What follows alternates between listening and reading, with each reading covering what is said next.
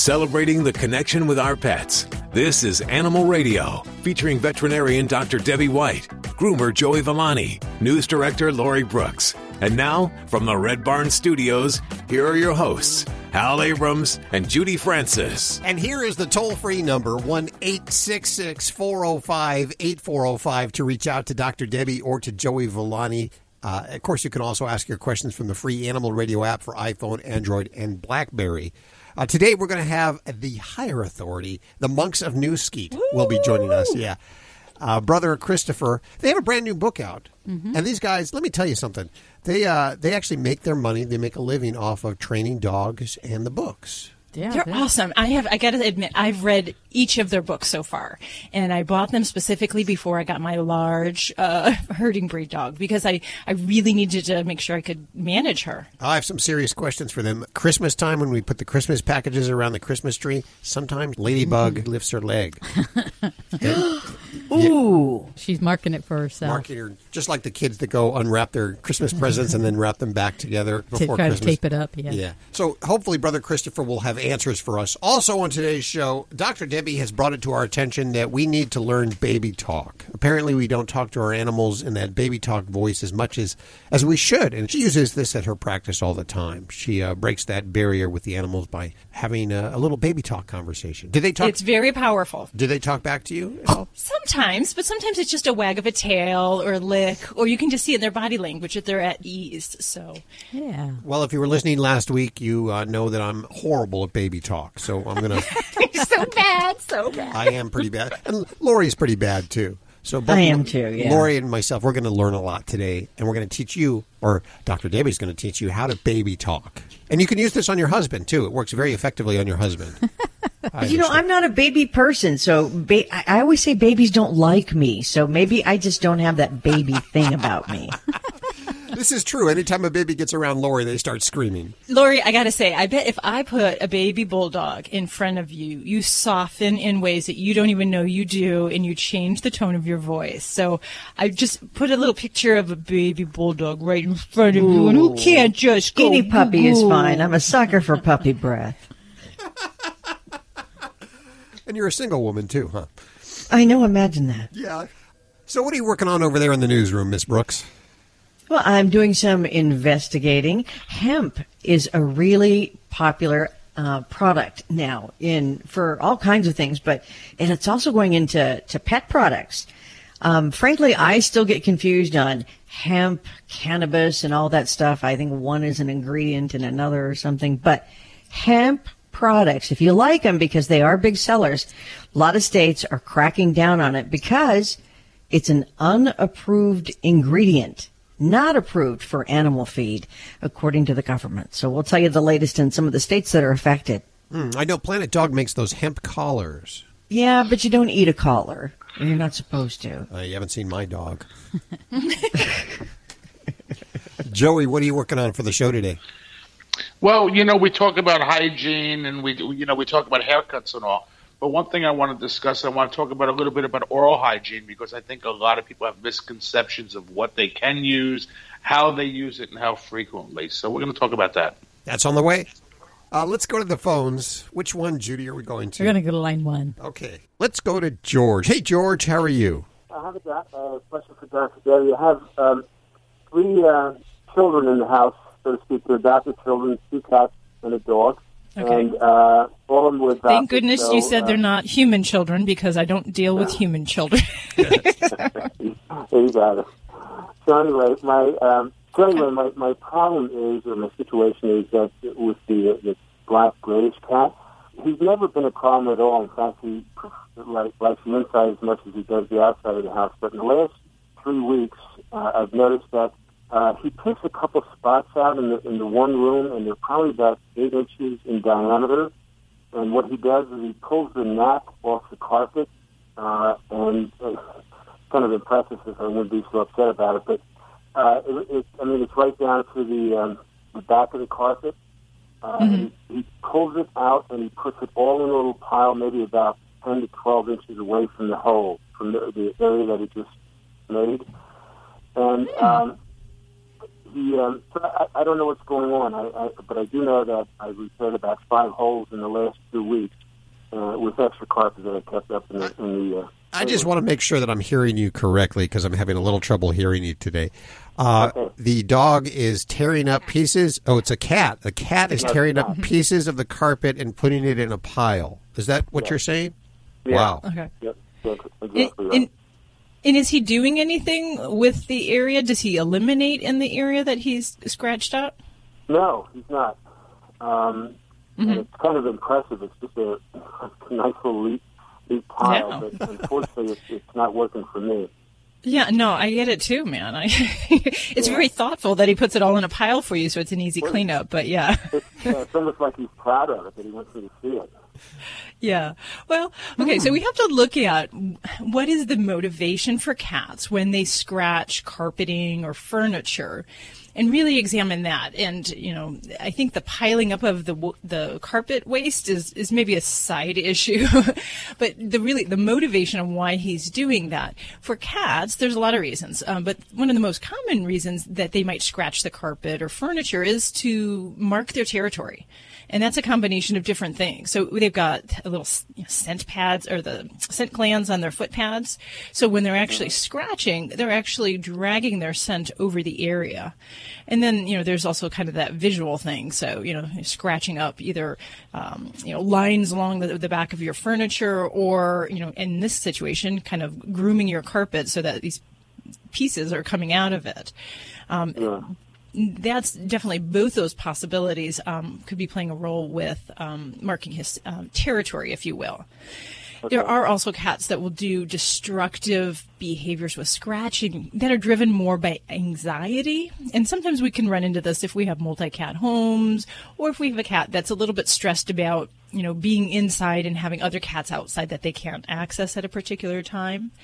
It kind of makes me wonder if this guy does go in and outside, you know, that he may very well just kind of be marking his pad, if you will. And so I would say my best recommendation, if he's going to remain to be an indoor-outdoor cat, and that's a lifestyle that you're going to continue, that I think we really need to work on a couple things with the carpeted areas. Now, you can certainly replace all your carpet, but that's just giving him a brand new palette to work with, really. Mm-hmm. So I would certainly work on just some of those kind of humane aversions for the scratching behavior in these particular areas. And they may be something, I have some good luck with things like double-sided sticky tape, those plastic carpet runners that you run down the hallway so you preserve the tread on your carpet.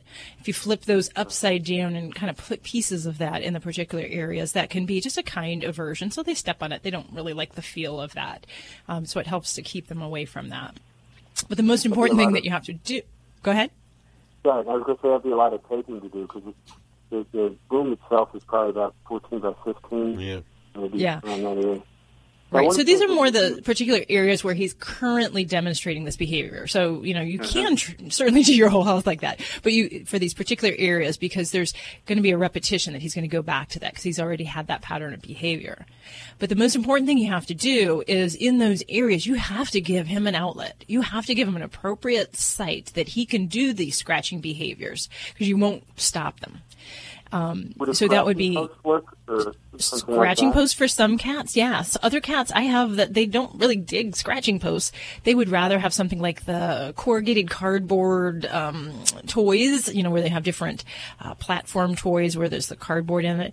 So but you definitely need to find something. And sometimes then we'll add things like catnip to the area to help entice them to use that and really reward him when you catch him using that and, talk to him sweetly and give him treats, all that kind of stuff. But you have to give him nearby where he's doing this behavior, give him some of those scratching outlets. I was thinking the environment outside has altered over here in the northeastern United States significantly in the last 2 weeks with the snowstorms. Yeah. So he didn't have access to outside as much as he usually does. Uh-huh. And plus, some days we've had some bitter cold. I just don't want him hanging out there that long.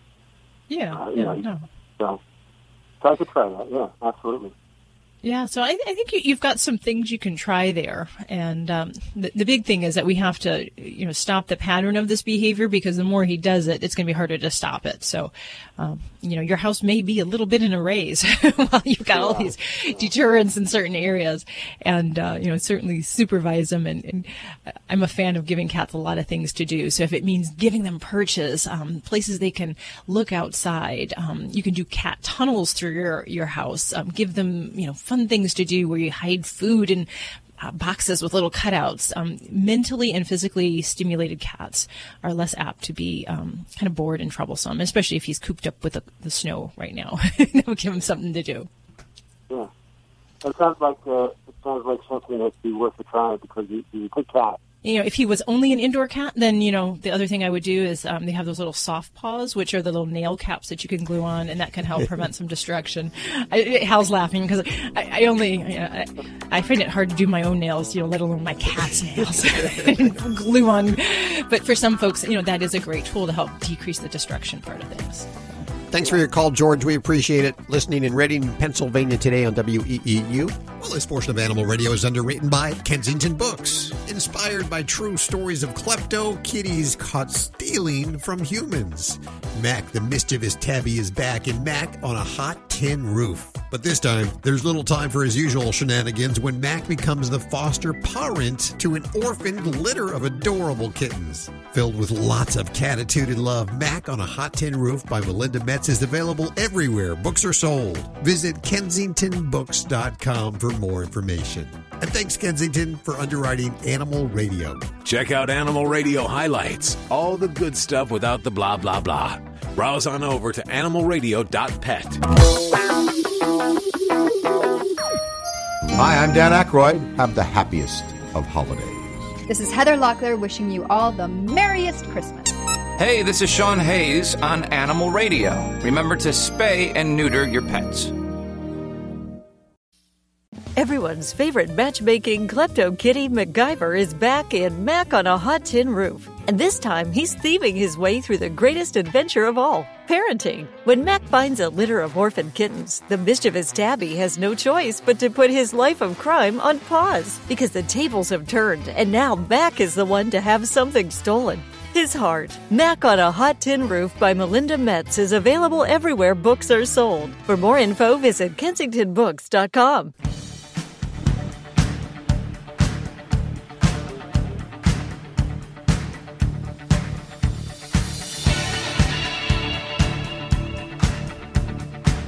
It's Animal Radio.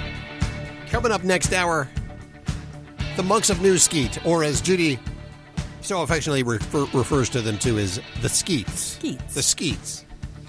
And of course, these guys, these monks, I should say, they are the epitome of trainers. They know how to train your dog, and they know how to, if they have some kind of bad behavior, they can quash that bad behavior immediately. In one of their books, brand new books, Let Dogs Be Dogs. By the Sketes. We're calling them the Yeah, we're Sketes just calling now. them the Sketes. Okay. The Sketes. I borrowed those books out to my sister when she got her dog. She didn't listen to a damn thing in them, and I said, I want the books back. Yeah. You're not going to keep them. They're going to be joining us next hour right here on Animal Radio. If you happen to travel with your pet a lot, especially if you're going from state to state or country to country, we're going to have a doctor, a veterinarian from the USDA. And I understand that, Dr. Debbie, you have some kind of accreditation so that you can give USDA certificates for animals that travel abroad? Yeah, so veterinarians have to have an accreditation for the USDA to write certificates for pets for this kind of travel. But there's a lot of things that go into traveling to foreign countries, and you really need to be prepared. And so I'm looking forward to this segment because that's the big thing, is knowing where you got to go, what diseases you got to be protected for your pet, and how much time you need. Yeah, some of these countries have quarantines. Yeah, they have a quarantine, or they have a rabies titer and a waiting period that you have to follow. So that's a matter of it's very complicated on how many shots, rabies vaccinations your pet has had, their age, how long travel will be out down the road. And then the testing and all of that is very detailed. Okay, well, we'll find out all the details in just a couple of minutes right here on Animal Radio. But first, your calls. Toll free 1-866-405-8405. Hi, Michelle. Hi there. How are you today? Very good. Where are you? I'm in Atlanta, Georgia. Beautiful Atlanta, Georgia. Yes. What? 60-something degrees right now. Always humid there. How are your pets today? I got Dr. Debbie right here. Yeah, the issue I'm having, we have 6 dogs. We foster a lot. And our latest foster that has come in, she eats not everything, but like she's devoured a half of a rug and swallows it. She doesn't just chew it and throw it out. And one night, she regurgitated a huge piece of foam rubber, and it was not even, it was like she ripped and swallowed. It was in whole pieces. Okay, She will, any hard rubber toy, she'll eat it and swallow it. So the only thing I'm allowing her to have right now are mylar bones. Okay, and what does she do with those? Oh, she just chews on like the other dogs. Okay, so she doesn't actually ingest pieces of that then? Well, I'm sure she does, but it takes a long time to get a little piece off of it. So it holds up pretty good. Yeah, it holds up very well. Yeah, she doesn't get big chunks. I'm afraid she's going to have an obstruction or something one day. What kind of dog is she's a part husky, and she also she also is obsessive with licking. Licking herself or licking other things in her environment? Me, my husband, just the hands, the legs, the clothes, everything. Lick. I don't know if anything to do with it or not. So this gal, she's got a high oral fixation, and huskies have a lot of energy. So we have a couple things that I would really direct you worth working on her. One is that getting her as tired as possible. An exhausted, physically exerted dog is less apt to look to behavior issues. They're not as bored. So I really try to get dogs that do this into some very strenuous physical activity, playing ball. Some dogs do wonderful going to doggy daycare where they interact and run with the dogs all day. Frisbee, something where we actually get her and try to just exhaust her. Because then you may not have that same desire to go looking around the environment and picking up and chewing on things. Mm-hmm. Did you ever catch her actually in the act of chewing on things? Yes. And if we catch her, because we hear the slurping, and I'll get up and run in there, and she's in the middle of doing it, and there are no remnants anywhere. So it was about a third of it's gone, and it's just that one rug. It's not every rug in the house, Well, fortunately, because that would cost a mint in carpeting there. Well, I think one big thing then, and it's probably very apparent, is that to keep her physically blocked off from that area, because the more that she has that access and chews on that thing, that creates a sense of a positive reinforcement. She's finding some pleasure in that, whether it's the pleasure of tearing and feeling that on her teeth, or if it's just the sense of you catching her and then you yell at her and then she gets some attention in that way. So we need to make sure that we don't give her that access and that we don't inadvertently, by yelling at her, make this a greater problem and compound that further. And then you have the right idea with the bones, with the mylar bones. And I would definitely look at, some of the other types of, I'm a fan of the compressed rawhides.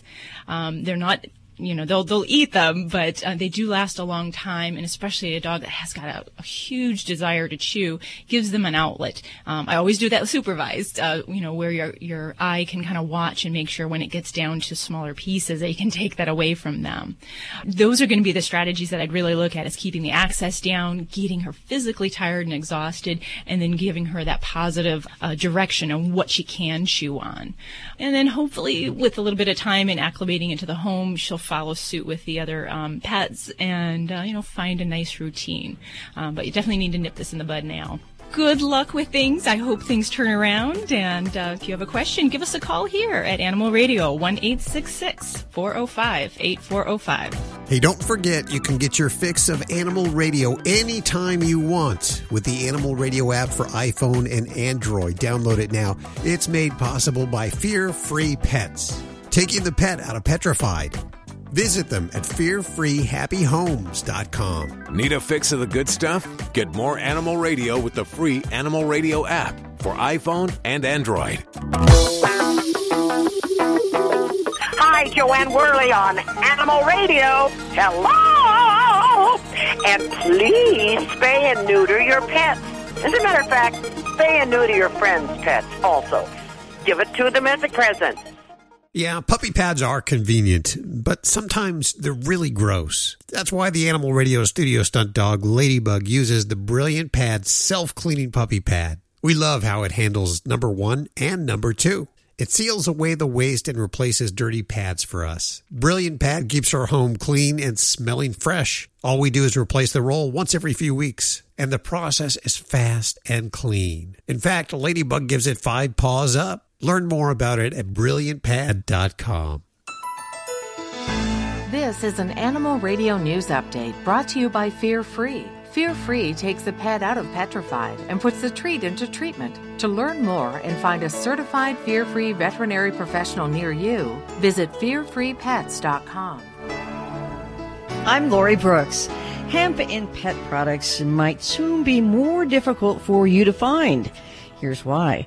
Utah's Department of Agriculture and Food has issued warnings to more than 24 businesses, asking them to stop manufacturing and selling what they call adulterated or misbranded commercial pet feed. Now, specifically, the letters ask them to refrain from future sales of hemp and hemp products in the state of Utah. But in addition to the 27 companies that Utah has put on notice, the department also sent warning letters to businesses in Canada. Plus, Texas, Colorado, and Washington have joined Utah in contacting manufacturers and retailers in their states that are known to distribute pet products that contain hemp. One pet food product store in Salt Lake City says hemp products are their number one best seller, that people come in every single day searching for it.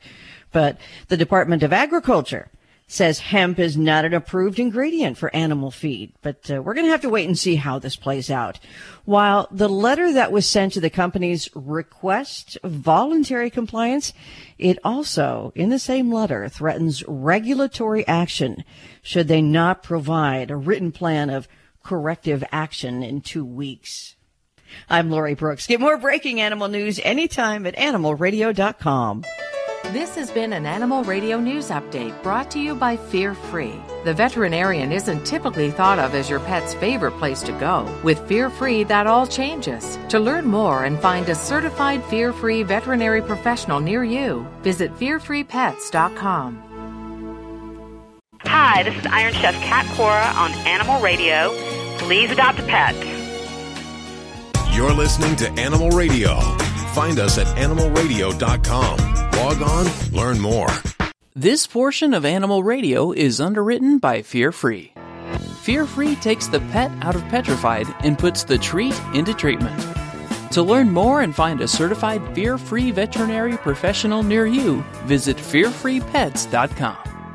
It's Animal Radio, celebrating the connection with our pets. If you have questions, you want to talk to Dr. Debbie or Joey Villani, the dog father, they are here for you, and we'll go to the phones in just a couple of minutes. But first, we're visiting with our good old friend, and I guess really the father of Fear Free, the Fear Free movement.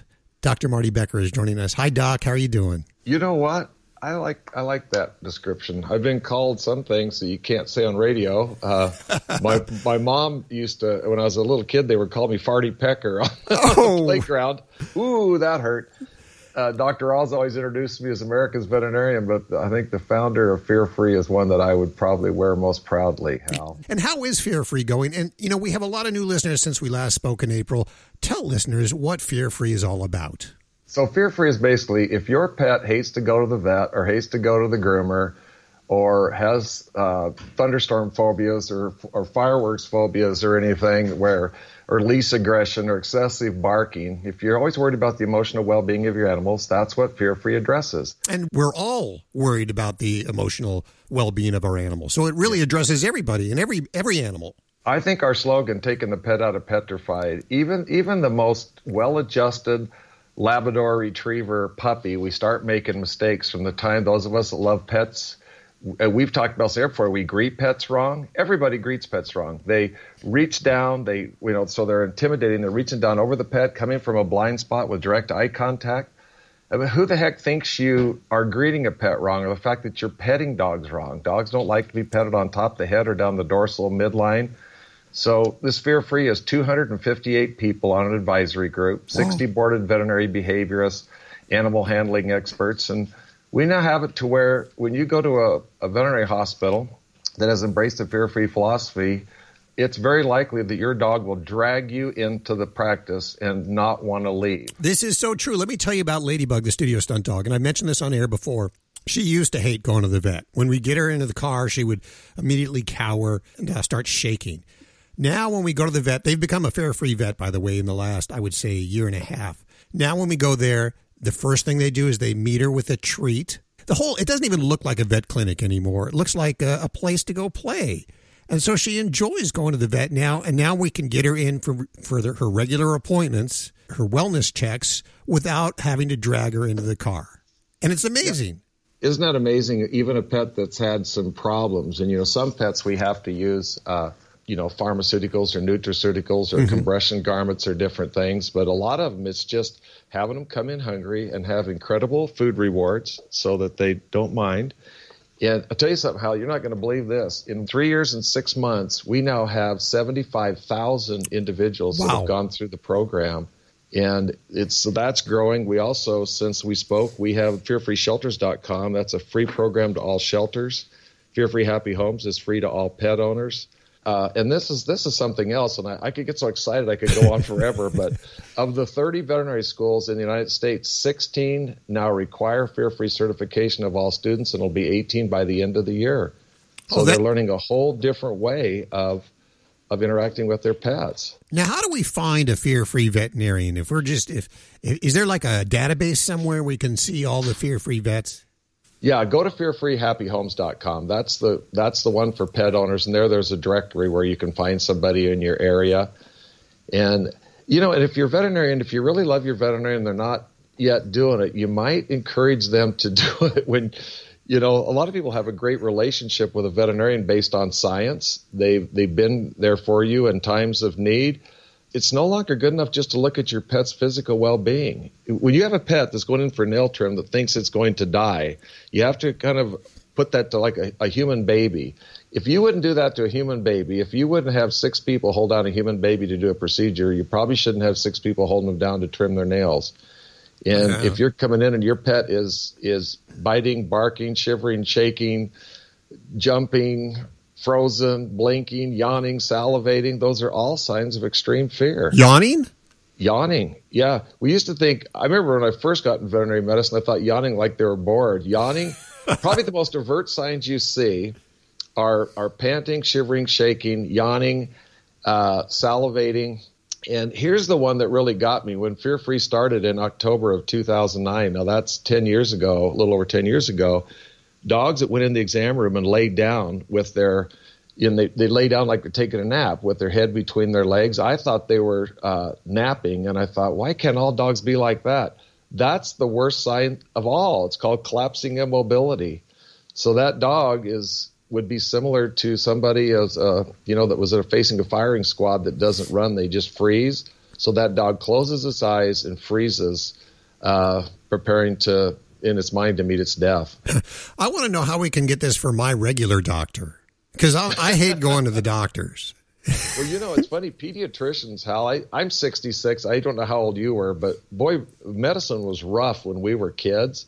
The dentist was rough. We didn't even have a pediatrician as a family doctor, but they would manhandle, manipulate, threaten, and abuse us. And now going to the pediatric dentistry it's like, matter of fact, where my granddaughter goes, called the Granite Hills Dental Spa, and it's unlike anything that we've had. And you have to think of this.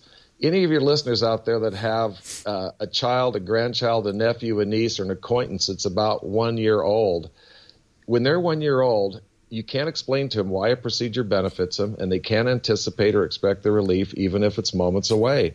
And that's the same thing with all animals, not just dogs and cats, but reptiles, birds, horses.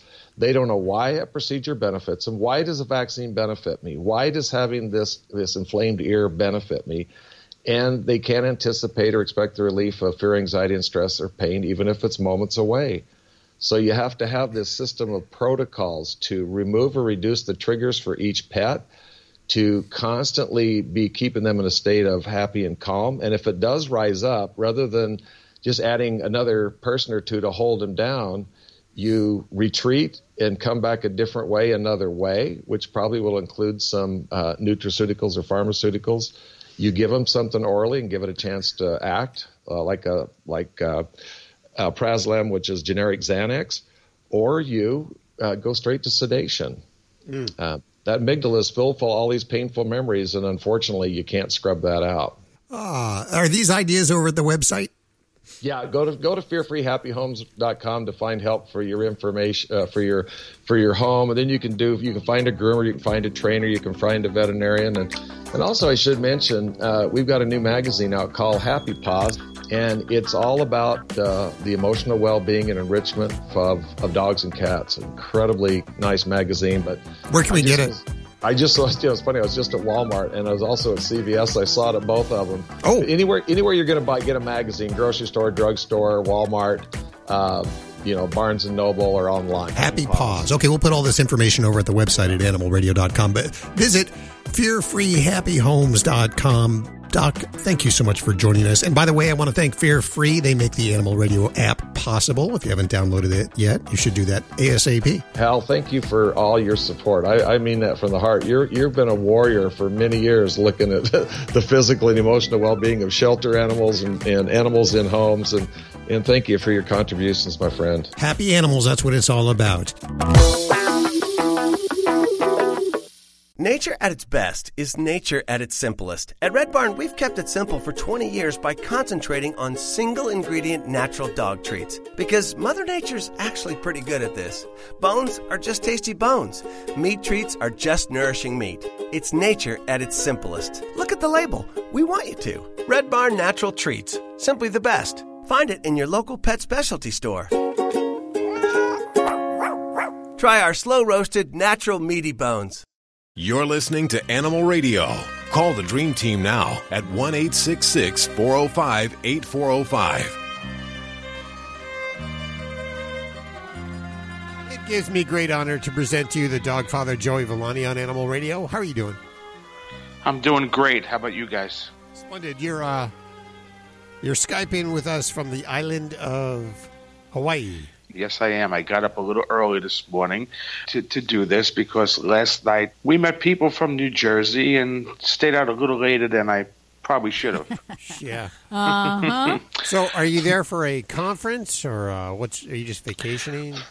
Well, it started out as a conference and then it turned into vacation. And I'll be quite honest with you. I don't know why I don't live out here now. It's, it just makes perfect sense.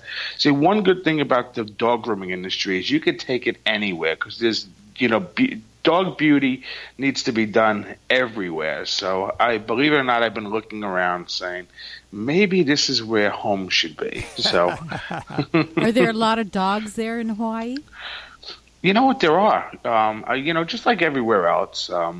You have your hunting dogs, you got your small lap dogs. So it's the same. It's the same variety you see everywhere.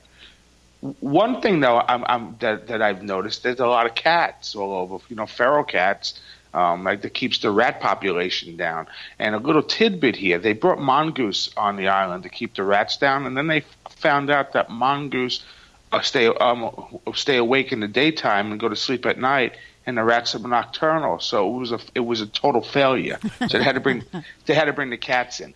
But that being said, this is what brought my tip on.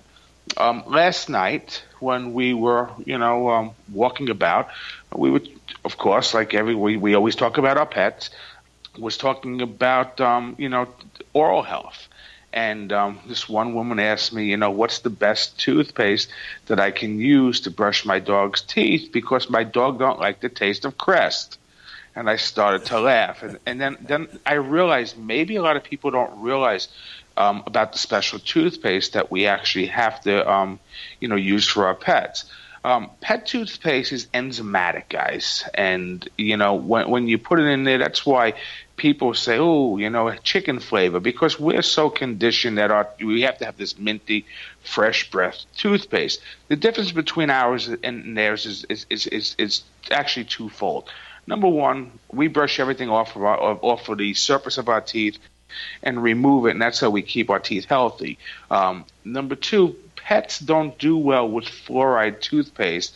And it's also a little bit toxic because, they're not rinsing, they're swallowing and all that. So the enzymatic toothpaste for pets actually adheres to the teeth, and it actually destroys, it eats away the bacteria and the germs. But it's something that has to be on a regimen, just like us. If you brush your teeth, sporadically.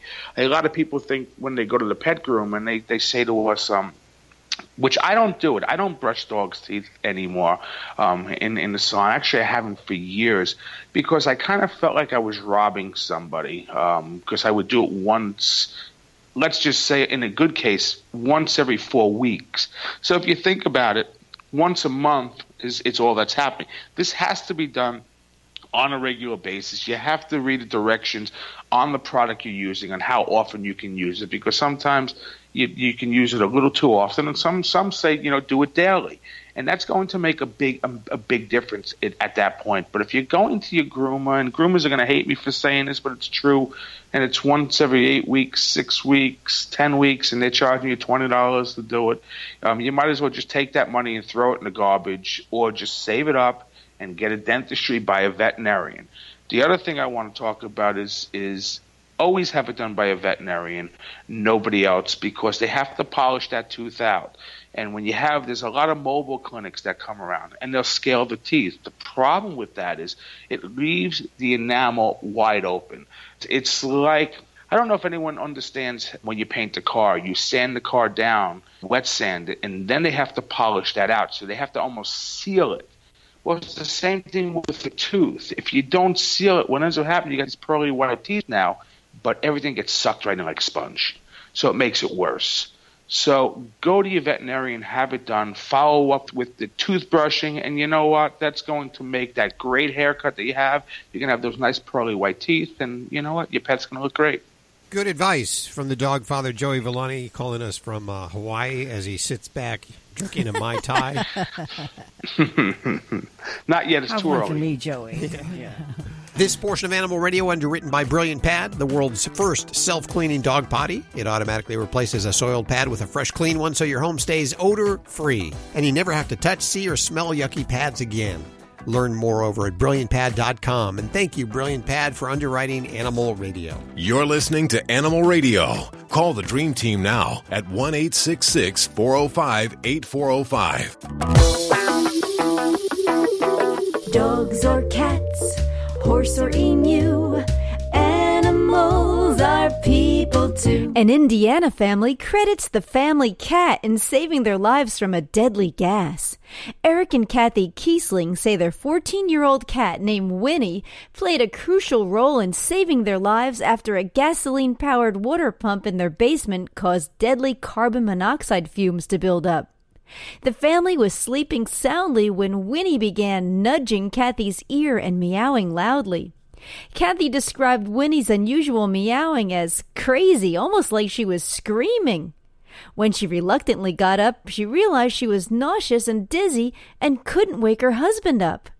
Eric had undergone minor neck surgery the day before, so she decided to call 911. And good thing she did, paramedics found their 14-year-old son, Michael, unconscious on the floor of his bedroom, and they treated the whole family for carbon monoxide poisoning. The Kieslings are lucky to be alive, but not surprised that Winnie came to their rescue. They say she also alerted them to a tornado last summer. I'm Britt Savage for Animal Radio.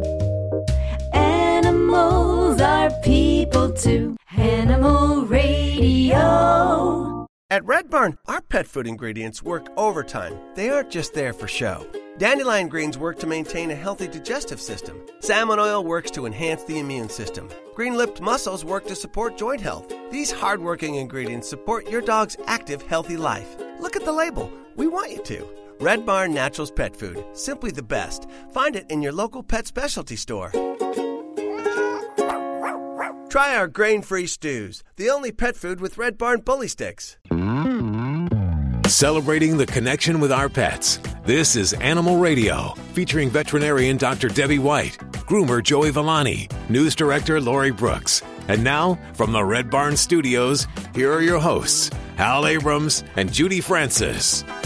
And this hour, the monks of New Skete will be joining us, in particular, Brother Christopher, and they have a brand new book out. These guys can train your dog like nobody's business, and they're just around the corner right here. Are you practicing? Are you practicing on your baby talk? I've practiced, and I failed miserably. It just doesn't come out of my mouth right. I can't do baby talk. I can't do a high voice. You don't have to do a high voice. Oh, come on, guys. Not doing it. Participation is everything. Come on, you can do it. You can do it. Who's a good boy? Who's my good boy? Who's my good boy? You can do it. I saw a video that you posted from your clinic over at the Facebook page. You're teaching your staff to talk baby talk to the animals. Why is that? Well, because it actually can help calm pets. So used in the right way, it's a way to bond with the animals when they come in, a little bit of a distraction, and it gives them things that they're used to at home. Because over 90% of our pet owners actually do baby talk their pets, even if you don't admit it. So it's a way for them to feel at home when they're not at home. You say used in the right way. How could we really screw this up? Well, there are certain situations where baby talk can actually make an anxious pet more anxious and less likely to either perform a task or to behave in a positive manner. So some dogs that say, are really high strung, say just think of like a Jack Russell Terrier. When you actually amp things up and get them really excited, they actually have shown that they don't focus on performing tasks in the same way, and they'll fail. So you actually can make them kind of choke. So they actually can do better in a calm, even kind of positive tone without all the, the high-pitched squeakiness. Okay, so how do we talk baby talk to our animals? What are the steps? Okay, so the first things that I always tell people are you're either going to make a question or a statement. So have that in your mind. You're going to ask, "Are you a good boy?" or "That's Mama's handsome boy." Do you like it when I talk baby talk? Is that close? Sure. That works. Whatever. So there's a question or a statement. Doesn't matter. It's whatever feels right. Then I usually tell people, pick an attribute, something about the animal, something truthful that comes to mind. They've got nice looking eyes, beautiful hair coat, they're so smart, they're kind of a fun personality, and then you use it and go with it. What pretty eyes you have. How's my fuzzy wuzzy little girl? How's my fuzzy wuzzy little girl? See, there you did it. How's my fuzzy wuzzy little Lori, I got to hear you try it at least. Go ahead, Lori. I'm so bad at it. If I can do it, you can do it. That was good. Roro's over there. Roro, are you my good boy? Are you my good boy, baby? You see, that's pretty good. That's good. That is pretty good. Okay, that is good. Joey? Oh, what a good boy. Good boy. Come here, baby. Come here. You got to have a high-pitched voice, right, Dr. Yeah, Debbie? you got to raise it. Well, baby talk, there's 3 basic characteristics. We slow down our voice, we get high-pitched, and we repeat ourselves. And if y'all think about what you just said, we kind of repeated what we said. You're a good boy. Aren't you a good boy? And that's actually because this is how babies learn. When they hear things over and over, and we're talking human babies, it helps to develop their language and cognitive development. And researchers think this is also helpful for dogs to learn the meaning of words and to bond with people. Does it matter what you say? Yes and no. So dogs really do understand the meaning of certain words. And, if you look at, brain studies where they do the MRIs of awake dogs, they actually do. The left side of their brain focuses on what the word means. And the right side is actually more processing the tone of the voice. So you get the best power for your requests or commands when you add in that vocal tone along with the command. So you're saying, "That's a good boy, come here." So you can't just say, "Who's the big monster that's going to steal all your toys? Who's the big monster?" Depends what your goal is. If you're trying to get them to just pay attention, wag their tail, and give you some affection, that's fine.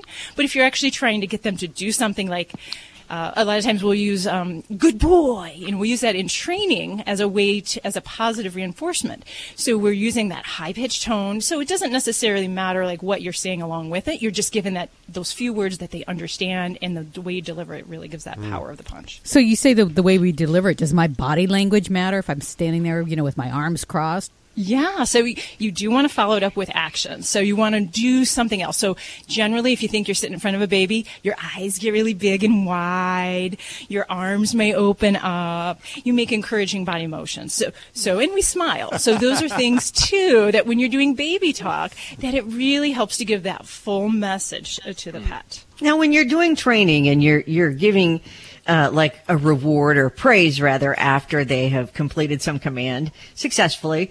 I feel like Tater doesn't, like he's kind of bored with the good boy in the Yeah, hugs, well, you know? there's different motivators for different dogs. And this is actually something I'm struggling with Nikki, because I have a dog that plays with toys but isn't really motivated by toys. She likes food, but after a while food kind of loses its punch. So for her, I have to really mix it up. And I'm almost like trying to please a cat, where I'm like giving her a treat, and then I'm giving her a toy, and then I'm giving her a chance to chase me. So there's a lot of different things that I have to pull out for her. But yeah, you got to kind of know your pet, and not every pet does baby talk really kind of get them amped up and really seem like a positive thing for them. Yeah. What if your dog just stares at you? Just like, why is she doing that to me? Well, I mean, it depends. Puppies, we know that puppies are definitely going to respond to baby talk. It's just the way that they're wired. It really kind of goes back to some of the breeds and their overall baseline arousal. So, that Jack Russell Terrier that I mentioned is already kind of high strung. So, talking them up really excited isn't going to really get them very excited. So you may have to find other things as rewards. So treats or other things. And then, that calm service dog type Labrador, you actually need some high-pitched squeakiness to make them a little bit more excited and driven to do something successful. So, yeah, you just got to kind of know your pet, know what works. And then when I always tell people is sometimes it really doesn't matter the response of the audience. It's how you're feeling, because you're generating that emotion to your pet. And, we may be looking for a clap and applause from them. But, if they still put their head on your shoulder when you're sitting there baby talking them, or they lick your hand, you're still getting some good there. What about cats? Do cats like it? Well, no, cats just do what the heck they want. But, really, we're measuring different things. We're looking for bodily responses of a dog to our emotions. And cats, we know they didn't really domesticate by having a benefit of showing out their emotions. They're very guarded in that way. So it may help, again, with that relationship with your cat. But I wouldn't expect that it's going to change their behavior and make them compelled to listen to you.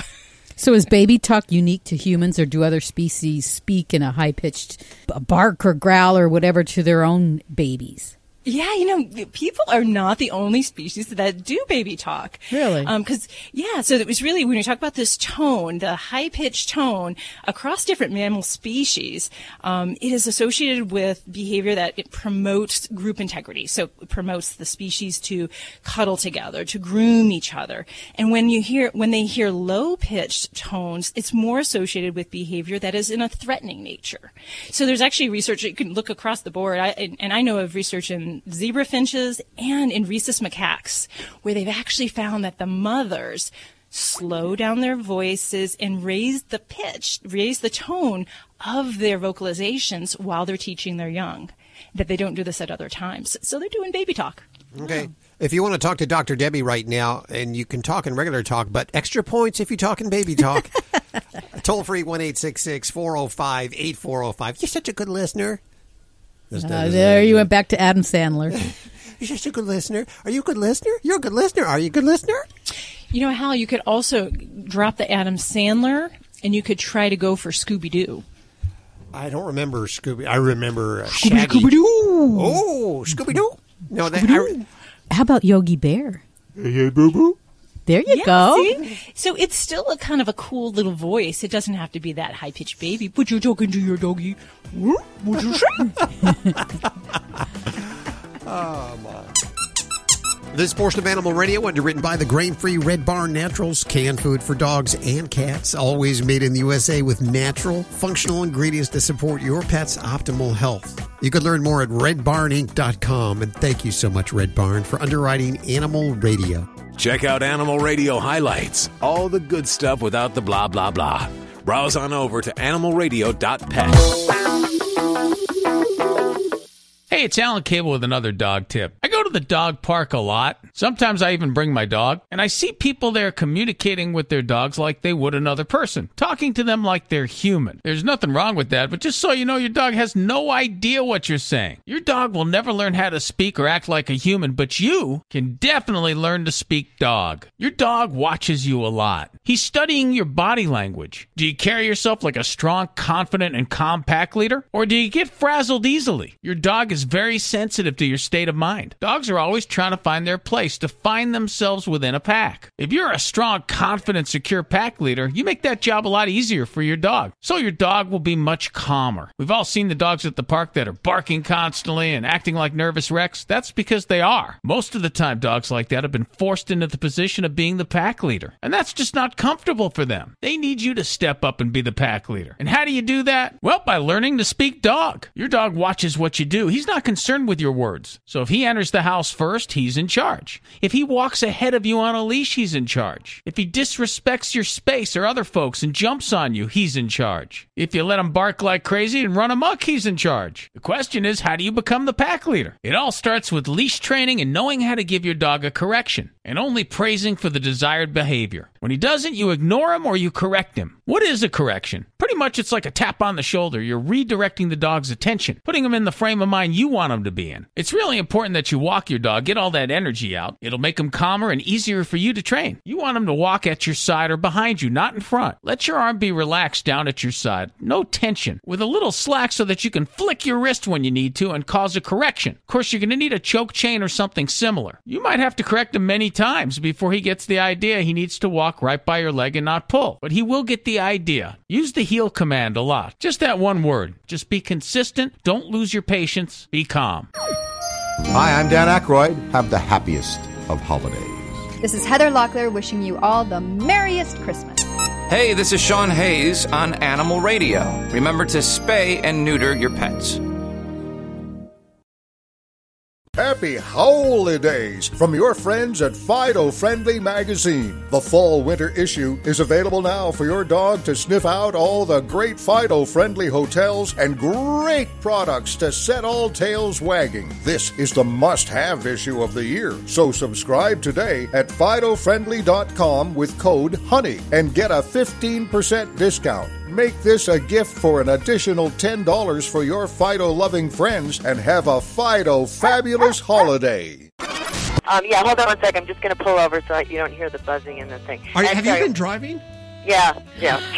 We're in Vermont. I could lose you at any moment. But what is it you want me to say? Wendy Malick, Animal Radio, spay and neuter. So, hi, this is Wendy Malick. Okay, Listening to Animal I Radio. got it. Okay. Hi, this is Wendy Malick on the Animal Network, and don't forget to spay and neuter.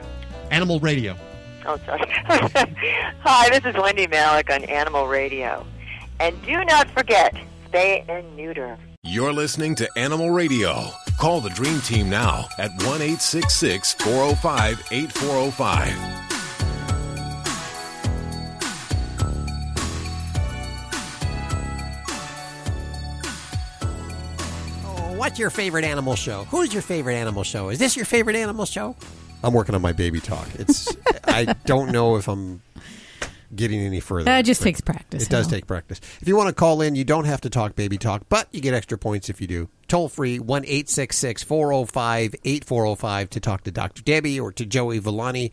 And we're just moments away from the Monks of New Skete here on Animal Radio, or as Judy's referring to them, the Sketes. The Sketes. That would be like their band if they had a band. We're the Sketes.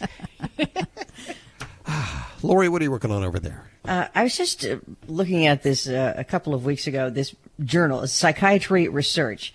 And there is this new study out on the differences between hoarders, like the TV show people who collect things, objects, just things, and people who collect animals. When you hear those horrible news stories about all these, animal hoarders, and they've got hundreds of animals in one location.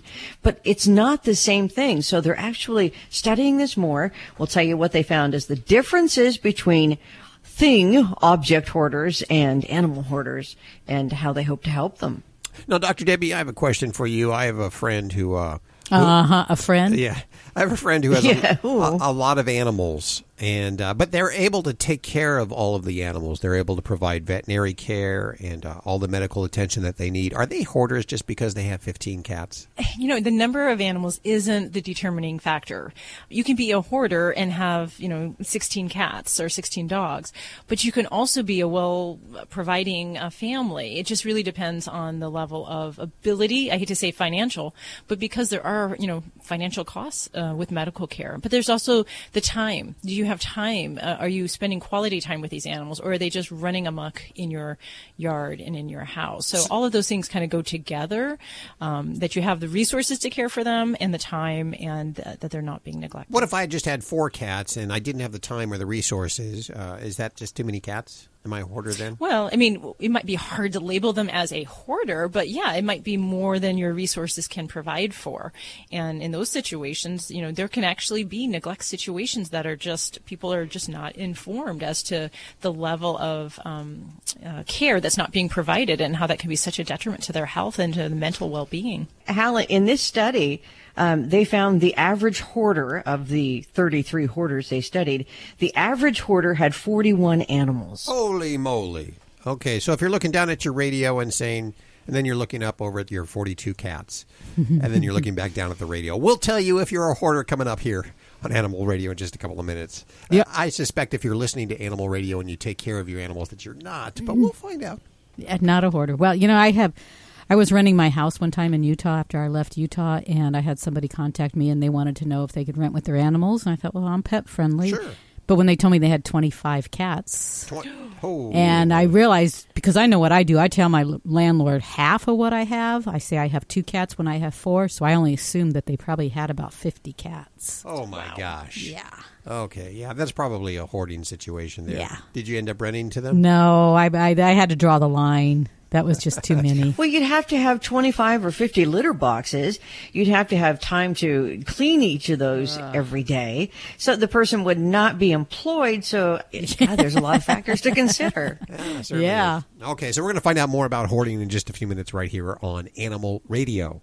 Toll free 1-866-405-8405 to reach out to the Dream Team. Hey, Roy. Hi, how are you today? Very good. How are you? Good. You sound so cheery. Good. I have a little 3-year-old Chihuahua. His name is MacGyver. And I buy him. I try not to feed him any food with corn, wheat, or soy in it. So I got the Buffalo Blue. He's been eating that for several years, but he doesn't really eat it. Like he'll go to the bowl, he'll eat it, he'll take one kibble, turn away, chew it, come back, chew another one, go back, and he'll do that maybe a couple times, and then he'll stop eating it. I'm wondering, is there anything I can mix in with it that he'll eat the kibbles and everything, or maybe I'll leave that up to you to decide. Yeah, and I guess I would make that decision based a little bit on what he's looking like and if he's eating that food during the day. So if he's in good body condition and he's just a grazer and he likes to pick up that one kibble, walk away and nibble, that's fine with me. Some pets, that is just their pattern of eating.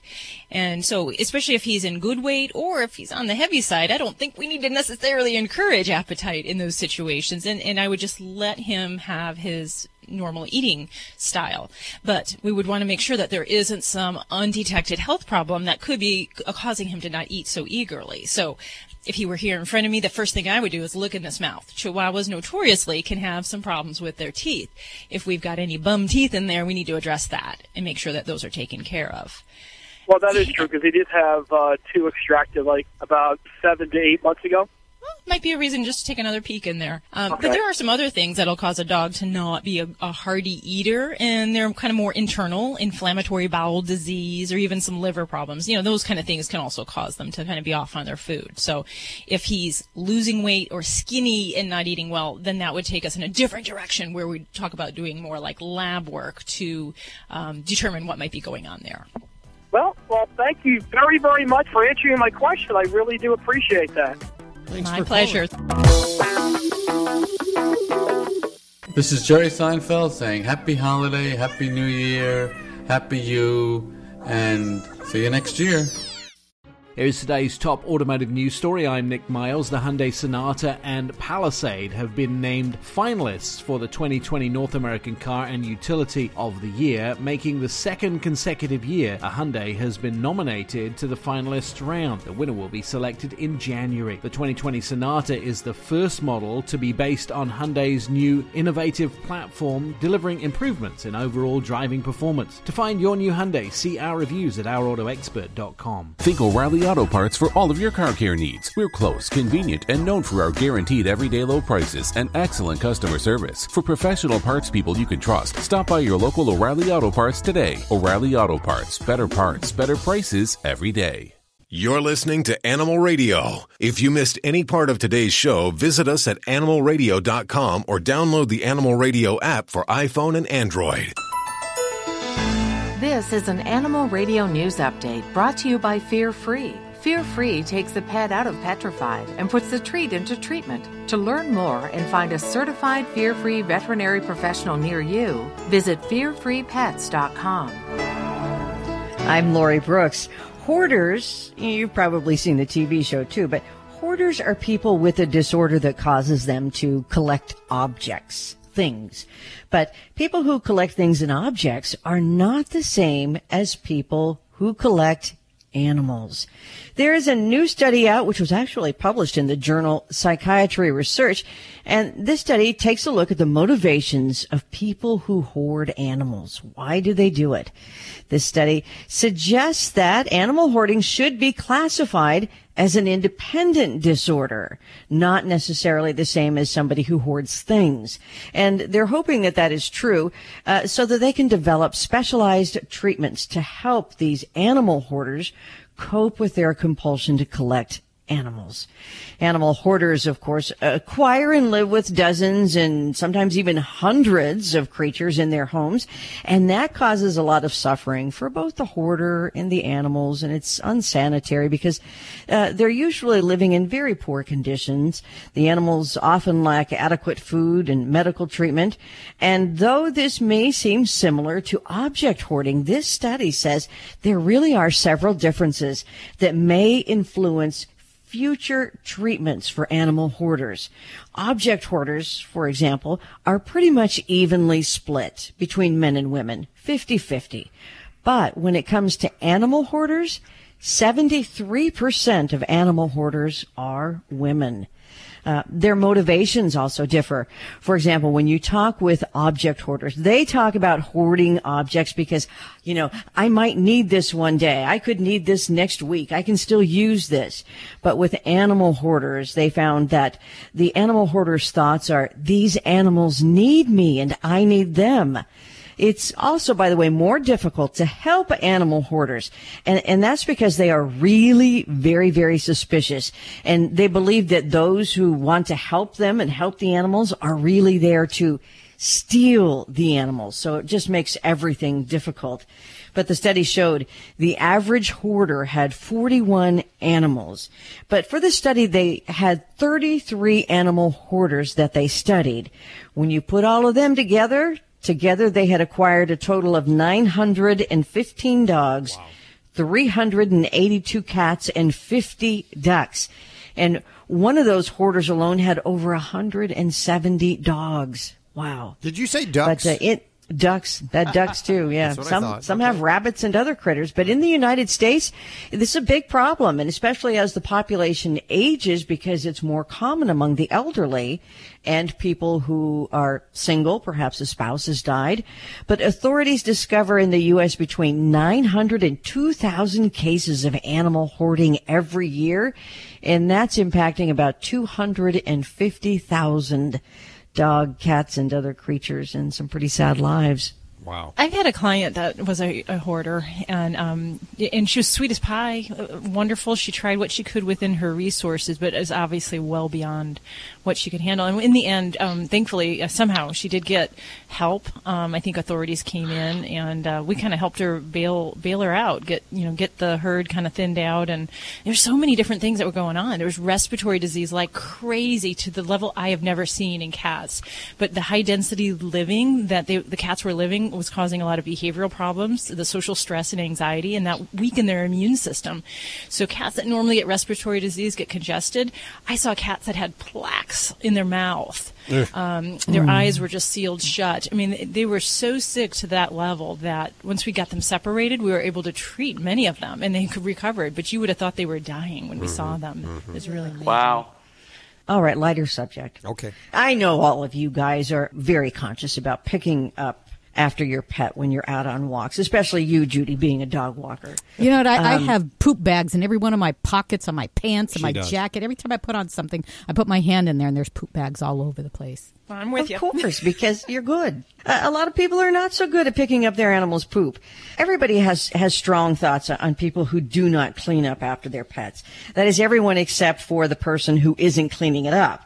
In Memphis, Tennessee, for example, there was this couple out walking their dog. I don't know if you guys saw this online, social media, but when they saw a sign in a yard, the woman took a picture, immediately posted it to social media, gained a lot of attention.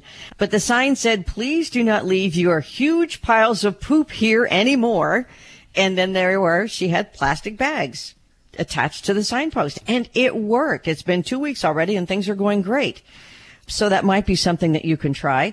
But in Memphis, pet owners really need to watch out because the city, like a whole lot of other cities around the country, has an ordinance which makes it illegal. You're an offender. Illegal for pet owners to leave a pet's poop on public or private property.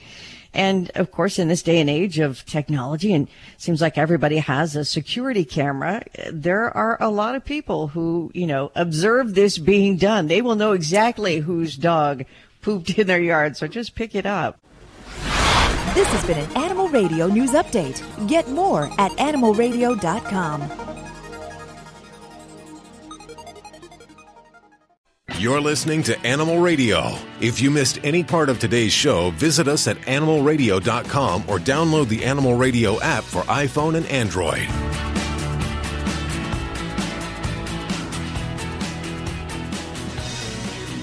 Yeah, when it comes to training your dogs, there's no higher authority than the monks of New Skete. And joining us right now, in fact, is Brother Christopher. Hi, Brother Christopher. How are you doing?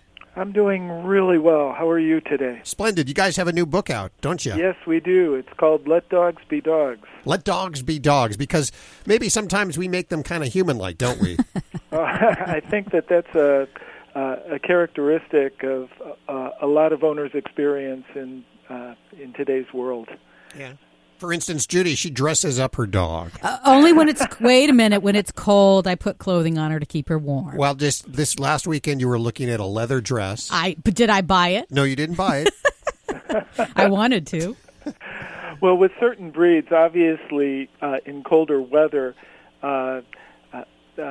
apparel to keep them warm is certainly in order. But thank you. Things do tend to get out of control when dogs are walked in baby carriages and birthday parties are given, and any number of other things that sort of take things over the top in terms of projecting human values and likes onto the dogs in ways that basically take the dog away from the dog's own nature. And I think one of the things that we really tried to emphasize in our new book is a way to understand the true nature of a dog, because once owners, once readers really get an insight into the real nature of the dog, then they can sort of put into place an approach that really helps them realize the dream that they always had in getting a dog in the first place. So. Sure. You emphasize in the book that we need to become the pack leader. We need to be strong figures for our dogs. Yeah, I think that's one of the things that often people misunderstand about the concept of leadership. And what we're talking about, let's emphasize, is benevolent leadership. But at the same time, dogs are pack animals. And given pack animals, they're very sensitive to social hierarchies. And they're sensitive to the need for leadership in the relationship with their human owners. And I think a lot of people somehow are afraid that if they're a leader to their dog, it's going to make the dog not like them. When in point of fact, just the opposite is true. So long as the leadership is exercised in an appropriate, benevolent, and enlightened way. When dogs understand what the expectations are, when they're able to be placed in a relationship that is structured and fair and also full of encouragement and praise, well, then basically dogs calm down, and we see the relationship flourish. So it's not being domineering or tough or unfair. It's just showing authority. Yeah. I think that, an analogy would be in a human relationship, a parent and the child. Okay, a parent needs to exercise appropriate leadership in the relationship with a child. They have to make sure that the child understands expectations and boundaries. And when that's in place, what we find happening is, a well-behaved child, a child that is able to grow up and actually enjoy life. Children want that sort of guidance, and when we take a look into our own relationships with dogs, I think our experience suggests dogs really look for that from us as well. We are with Brother Christopher of the Monks of New Skete, and we're going to take a quick break. When we come back, we're going to find out about the holidays. Oh, with all the people coming. Yeah, we're going to find out some solutions coming up next right here on Animal Radio. Stick around. Are you tired of high cable TV rates? Sign up for Dish today and get a $500 bonus offer while supplies last. Plus, lock in your price for 2 years guaranteed. Call All American Dish, your Dish authorized retailer now. 800-570-6630. 800-570-6630. That's 800-570-6630. Offers require credit qualification, 24-month commitment, early termination fee, and e-auto pay. Restrictions apply. Call for details. Think O'Reilly Auto Parts for all of your car care needs. We're close, convenient, and known for our guaranteed everyday low prices and excellent customer service. For professional parts people you can trust, stop by your local O'Reilly Auto Parts today. O'Reilly Auto Parts. Better parts, better prices every day. Hey, this is Big Ant from Rescue Inc. Remember, spay and neuter your animal, and abusers are losers. Now back to Animal Radio. You're listening to Animal Radio. If you missed any part of today's show, visit us at animalradio.com or download the Animal Radio app for iPhone and Android.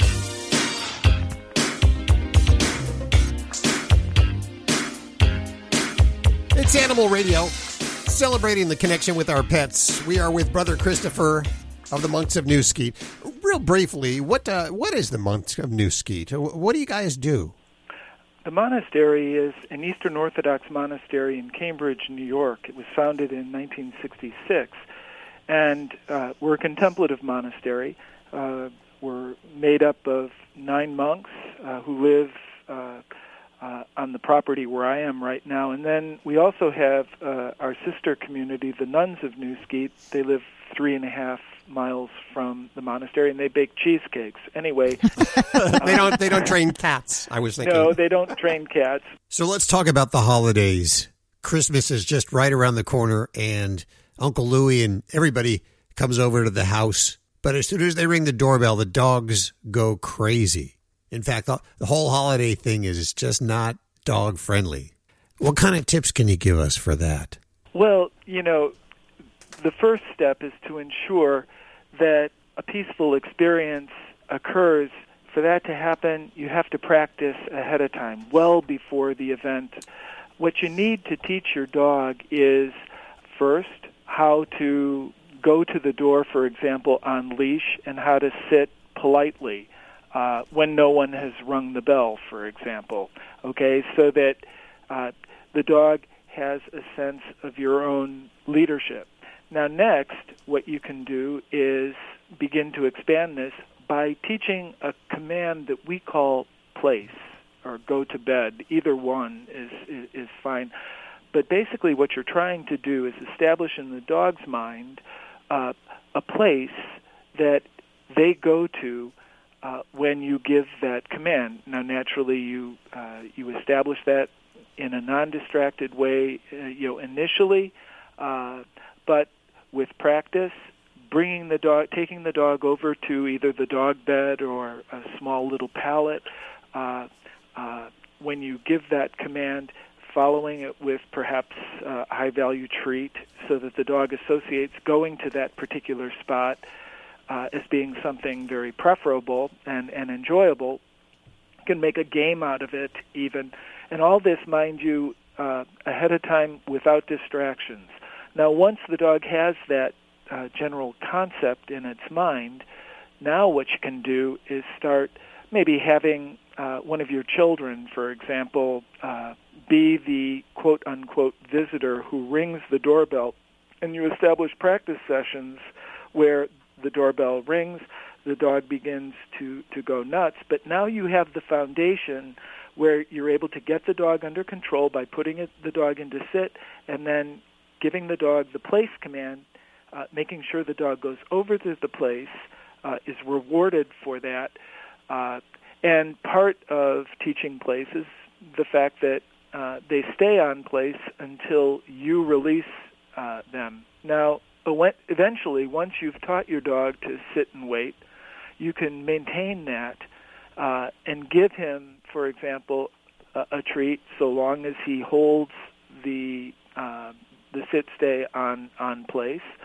And, you know, if you prepare well in advance, the dog will be very responsive in the face of the distractions that inevitably will come. So we need to start now on that. Yeah, so absolutely.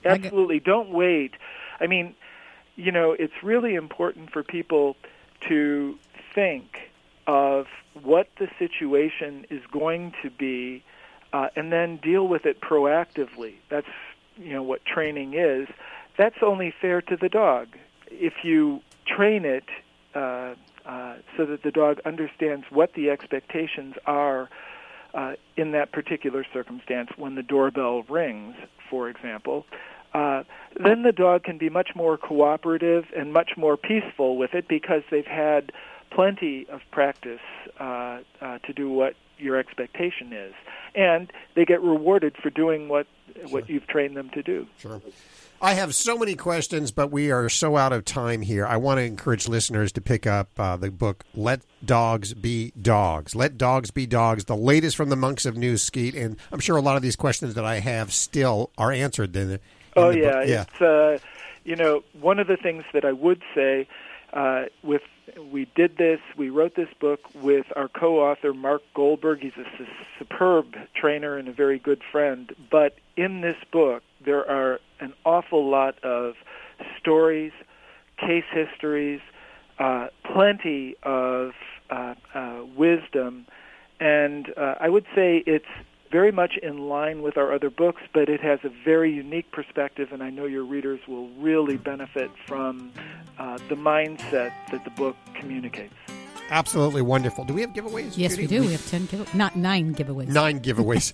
Great. If you're caller 1 through 9 right now at toll free at 1-866-405-8405, you'll pick up Let Dogs Be Dogs, Understanding Canine Nature and Mastering the Art of Living with Your Dog from the Monks of New Skete and Mark Goldberg. They've collaborated on this. If you're not lucky enough to get on through, head on over to your favorite bookstore or Amazon and pick up the latest book from the Monks of New Skete. Brother Christopher, thanks so much for joining us today. Thank you very much, Hal. It's been a pleasure being with you. Thank you. Well, it has just flown by once again. Remember, if you need your fix during the week, it's so easy. Head on over to animalradio.pet or download the Animal Radio app for iPhone, Android, and BlackBerry. A great app you should have anyway, just in case there's any kind of recalls or news that affects you and your pets. You'll find out immediately on your smartphone. Have yourself a great week. Bye-bye. Who's a good listener? Who's a good listener? We love our good listener. Bye-bye. This is Animal Radio Network.